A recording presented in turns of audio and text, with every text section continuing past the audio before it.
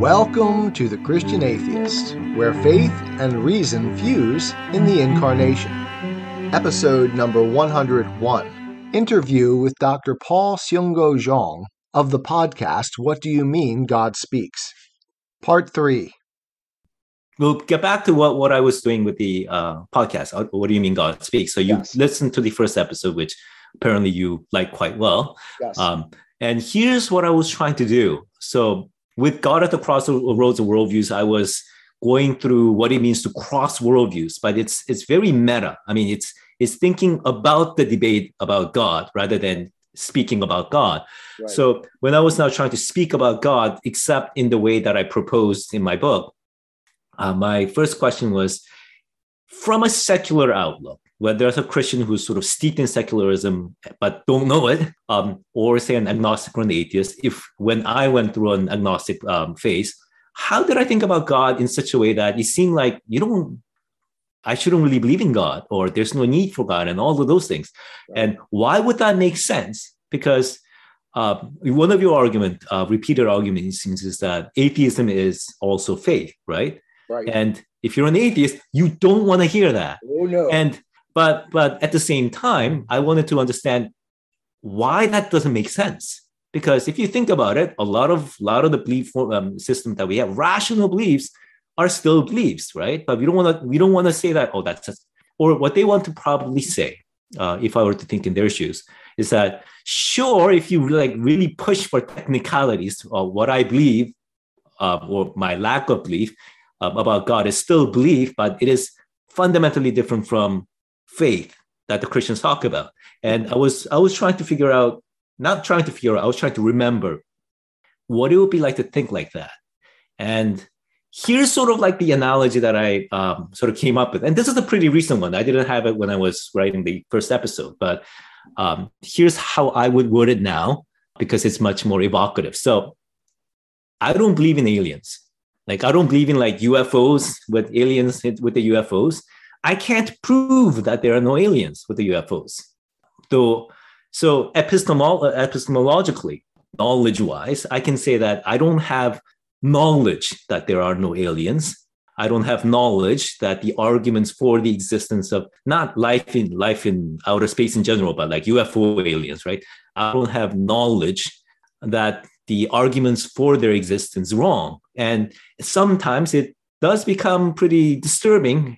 For example, the Pentagon videos about the UFOs, where the president comes and is like, yeah, there are UFOs, and our military sort of track them, and we don't know what they are. I'm like, ooh, that's kind of disturbing. Then you have some astronomers say, well, there's this weird looking meteor that sort of shot past, and it acts like a spaceship, right? And you're like, oh, it does make you nervous sometimes, but making me nervous doesn't mean that I then suddenly become a believer in UFO aliens, because there are other explanations.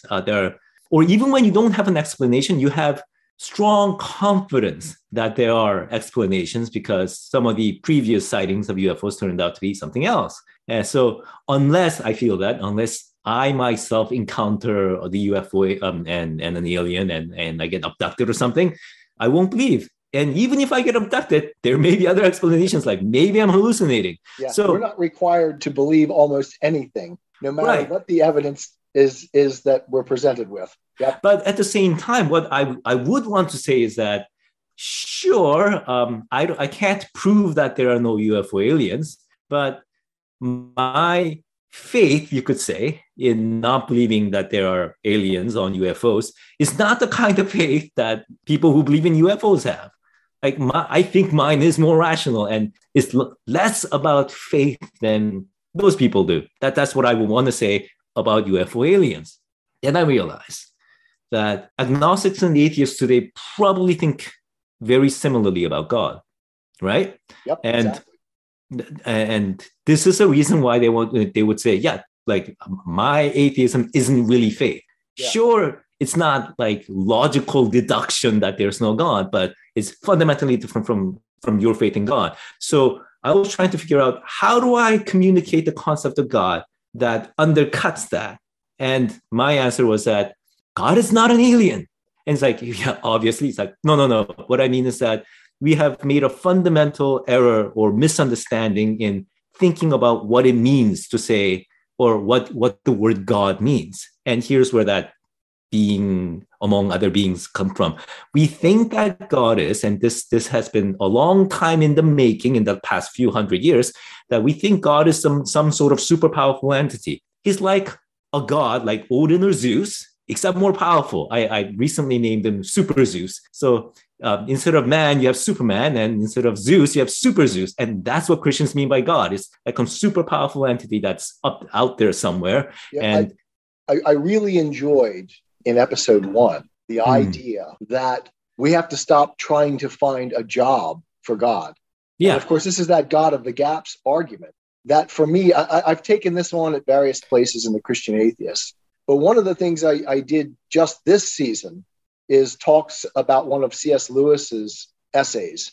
And I made the point that the world does not get less mysterious as we discover more about it. It gets more and more mysterious. And God is and always has been the mystery that lies beyond human knowledge. And that mystery has not decreased as science has increased. It's gotten bigger. It's gotten more mysterious. And we don't have to find a job for God because he is all that exists. There is no job. He's the context in which jobs occur. So, and I appreciated that because I hadn't quite taken it to that analogy. And I thought that was exceptionally well done. And especially the way you developed it and continue to develop it. I'm looking forward to listening to the ongoing development. I'm sorry, I'm sort of wandering here, but as you seem to plot out your seasons quite meticulously in advance. Do you spend a long time figuring out the entire structure of a season? Do you map it out in advance? For my first and second season, definitely, yes. For my third season, I had a general... In fact, I have an idea of the entire series. So it's probably going to be somewhere around 10 seasons. But for my later season, my general sort of plan gets a lot more abstract, right? Right. But for my first season, what I wanted to make sure was that first season is sort of like structure. It's like a scaffolding, or the metaphor that I usually use is like a journey. So the first season is sort of like equipping for the journey. You haven't actually taken the journey. Here's the map. Here are the shoes. Here's what it means to actually see the road. So right. What that translates is that, okay, we need to know some basic terms. Like, what do we mean by God? It's not some super powerful entity that science is trying to find or not find, and that it's like, and this is why the first episode was so crucial for me, and it took me months for me to rewrite, like literally months for me to write and rewrite the whole thing and separate out some of the pieces and place it in. For example, the part about science, I moved it to the God, science, universe, and the flying spaghetti monster. You have the argument that sort of played out in the first episode that's now specifically focused in area of science, right? So did you sit down, like you said, lost your bet to God and said, I'm going to do this. And then for like 4 or 5 months, plot it out before you launched? Yeah, about 11 months. Yeah, Jenny and I flew much more by the seat of our pants. I did each episode as it came up and tried to bring it together in as logical a way as possible. And of course, I had in my mind a broad picture of where I wanted to go.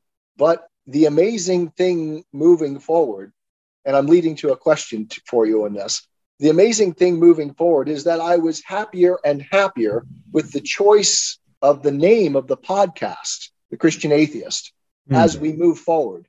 And now 3 seasons in, I'm ecstatic with the name. I wouldn't change it for anything. I think it's exactly right. It's exactly what I wanted to say. It's encapsulating all 3 seasons so far and everything I can see in the future. Do you feel that way with What Do You Mean God Speaks? Do you think that choice has worked out well moving forward? For me, the question is more of, does the title communicate what I'm trying to communicate? Which it does. So if you were to ask me, like, do you want another title?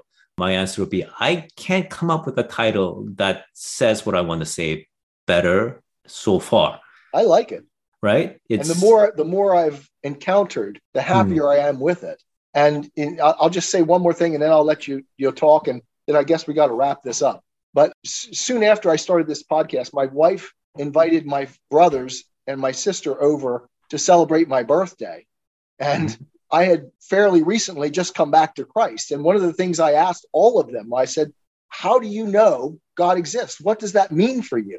And my brother said to me, he speaks to me.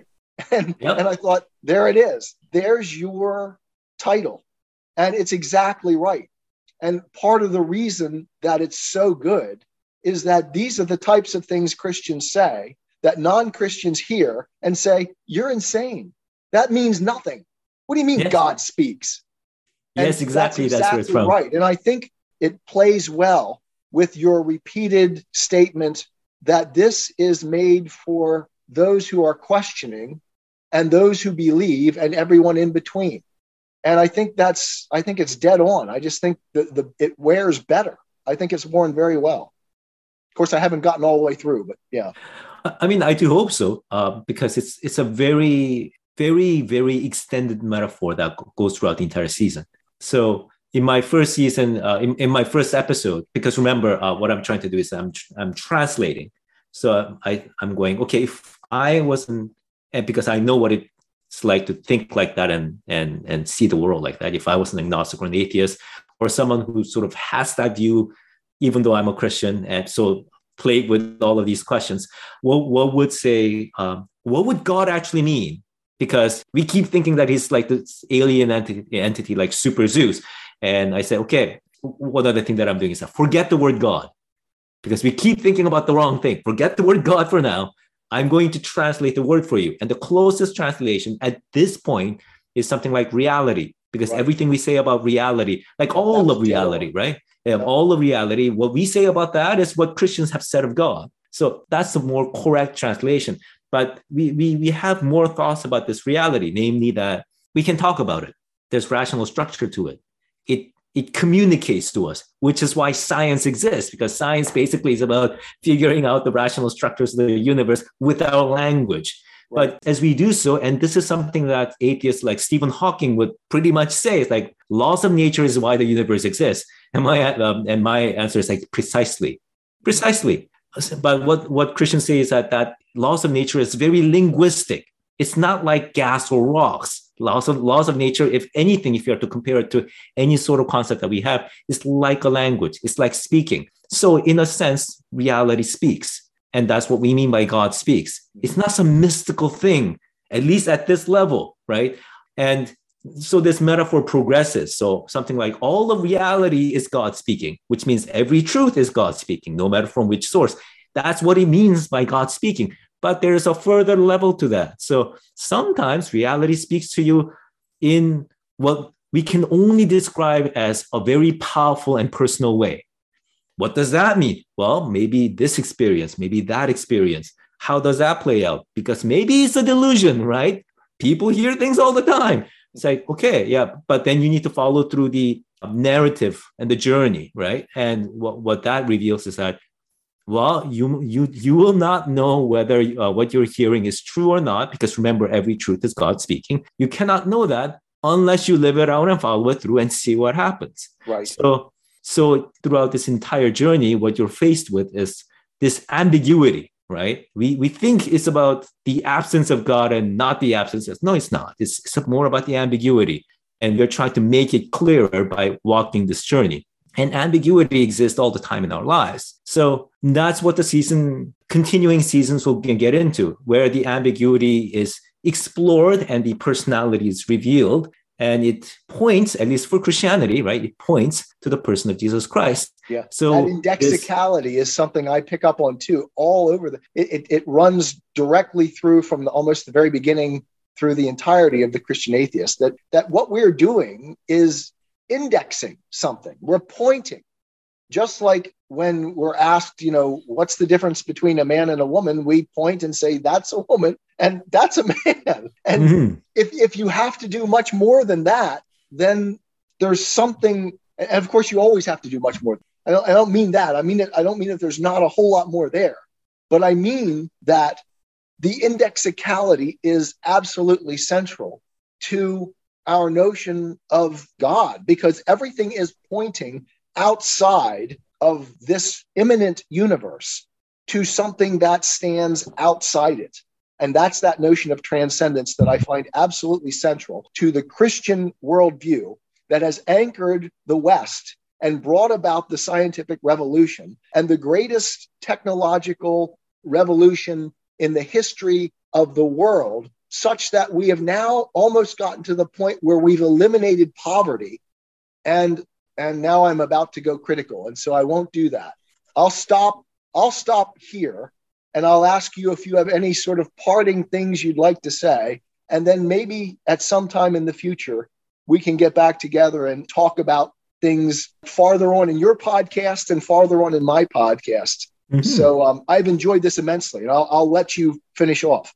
Well, actually, a comment about your talk about transcendence, which is actually another very interesting example of the need for translation, which is what my series has been trying to do. Because when we say transcendence, and I sort of phase over into a non-Christian sort of worldview, what I'm actually hearing is that we have this universe and we have this another entire strange mystical realm that we can't prove, and like where ghosts and spirits and Zeus belongs to, and that's God, and that's transcendence. It's like, I don't believe in that, and there's no reason to believe in that. But the Christian idea of transcendence is something very different, because true transcendence of God is also true immanence of God. So that's a weird formula. So forget the formula. What that means is that when we say, what we say by transcendence also includes, this is why I translated God as reality, right?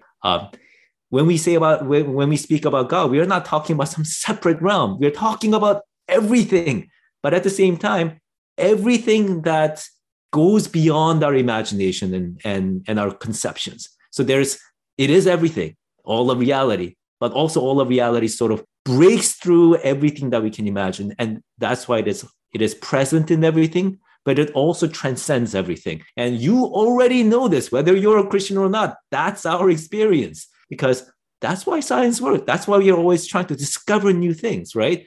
And that's why we can talk about our journeys together. And this is where my podcast season sort of sets up, so that if we have this, maybe we can reread the journey that people of old, say people in the Bible, undertook, so that they experience these kind of things. And maybe we can actually understand what they actually experienced, instead of going, what do you mean God speaks? Because now we get to actually try them out and hopefully encounter Jesus, because that's the goal of Christianity. Yes. And that's where my series is crawling toward, because it's still wrapping up Genesis. And Genesis had 2 seasons. One was the primordial stories of creation and fall and Noah's flood and all of that, which for me, I sort of articulate that as almost like a trans-historical description of everything, is for me Genesis 1 to 11. Whereas from Abraham, it's much more personal, individual, historical in that sense, yep. Right? But then you have all of these questions and criticisms against the historicity of Abraham, so you need to deal with that. But it's a very separate sort of thing. So that's my 3rd season. I'm going to go into Joseph for the next couple of episodes, which will finally have me finish that season, which has taken quite a long time, and then onward into Exodus, Israel, and all of that. So that's what I'm doing. What do you mean God speaks? Mm-hmm. They're very ambitious. Yes, that's why I did. This is why I needed to lose my bet with God. So, okay. So I can end with this story then. So a few years ago, 2019, which was a special year for you, I understand. So end of 2019, and I was going, because I had a book published 3 years before that, and I'm going, this is a pretty new book. The peer reviews were like ecstatic when the book was being reviewed, but then nothing happened. So like, it's not like even people said that there was something wrong with it, because anyone who read it would actually say, oh, this is very good, but not a lot of people who read it. So I'm like, I don't know whether it's making any difference. Did I go into a wrong field? All of that. And then there was this, urging in my mind, which is part of what it means to say that God speaks to people, urging in my mind, which might be God speaking, right? Which was, some people have been asking you to do something like a podcast or YouTube. Follow that. And I said, no, because no one's going to listen to it. Well, I'm not very good at technical stuff. We just hit 900 subscribers on YouTube today. So we're not exactly setting the world on fire either. I don't even have YouTube. So, I said, no, I replied back because this is how, conversation with God actually seems to happen, where something urges you and it like hit you in that place where you have to reply back. You might want to pay attention to something like that, by the way. And I said, no one's going to listen to me. Well, not no one, but no one. But there was a prodding over and over. So I said, okay, I'm going to make a bet. And right around that time, there was a request from what's called a relevance series, where they were asking people to come over to this sort of a series of lectures organized by, I think, Christian organizations to university students. And one of their topic was Christianity and science. And because I taught Christianity and science for several years at the U of T, they heard about me and they said, can you do one for them? But they said, our topic we want to do for this year was environmentalism, Christianity and environmentalism. And I said, that's a great topic. I don't know much about it. Find someone else. But then I said, what I can do instead is this wholly different topic, which became one of the episodes in my podcast, Flying Spaghetti Monster, God, creation, that topic. So it's a different topic altogether. And their format was, they wanted a panel of discussions. My format was, I'm going to be speaking alone because it's a topic that I'm just going to be doing. So for you to have me there, you need to change your format and you need to change your topic. So my bet was that, of course, they're not going to do this. But if they go through the entire hassle of changing the format and changing the topics just so that they can have me speak, then God, you win the bet and I do the podcast. Right? Because I'm like, no one's going to listen to me. You know that self-bitter, it's like, no one's going to listen to me. And then they said yes. And I lost the bet. So that was beginning of 2020. And from then on, I had to start preparing. And okay, interesting. That's what you heard. Well, I've enjoyed this immensely, Paul. Thanks so much for coming on. And who knows, maybe we'll be doing more interviews in the future of other people too. But this has been great. I appreciate your coming on. And any information that you want us to post along with this, please send our way. And I will try to make sure that we have the proper links to make sure people can access all of your materials. Yes, please do come over and listen to the podcast. What do you mean God speaks? I am in severe need of, especially people outside Canada, but I have severe need of listeners in general. So it's on Apple, Spotify, Google, most major platforms. Hopefully the links will be there in the episode description and everything. So I'm feeling pretty alone in the podcast. I'm still waiting. So, well, I'm spreading the word. So hopefully, that'd be great. We'll get it out. All right, take care, Paul. Thanks so much for coming on with us. Oh, thank you for having me. All right. I am a Christian with the searching and skeptical mind of an atheist. I don't want to believe anything that isn't true. I know both sides of the looking glass, and I know them with open eyes. I choose Christ's side. I invite you to join me from wherever you stand before the looking glass. That's this week's episode. Thanks for listening. And remember, you can have your religious cake and eat it too. You can have reason, respect for science, a 21st century worldview, and be a Christian.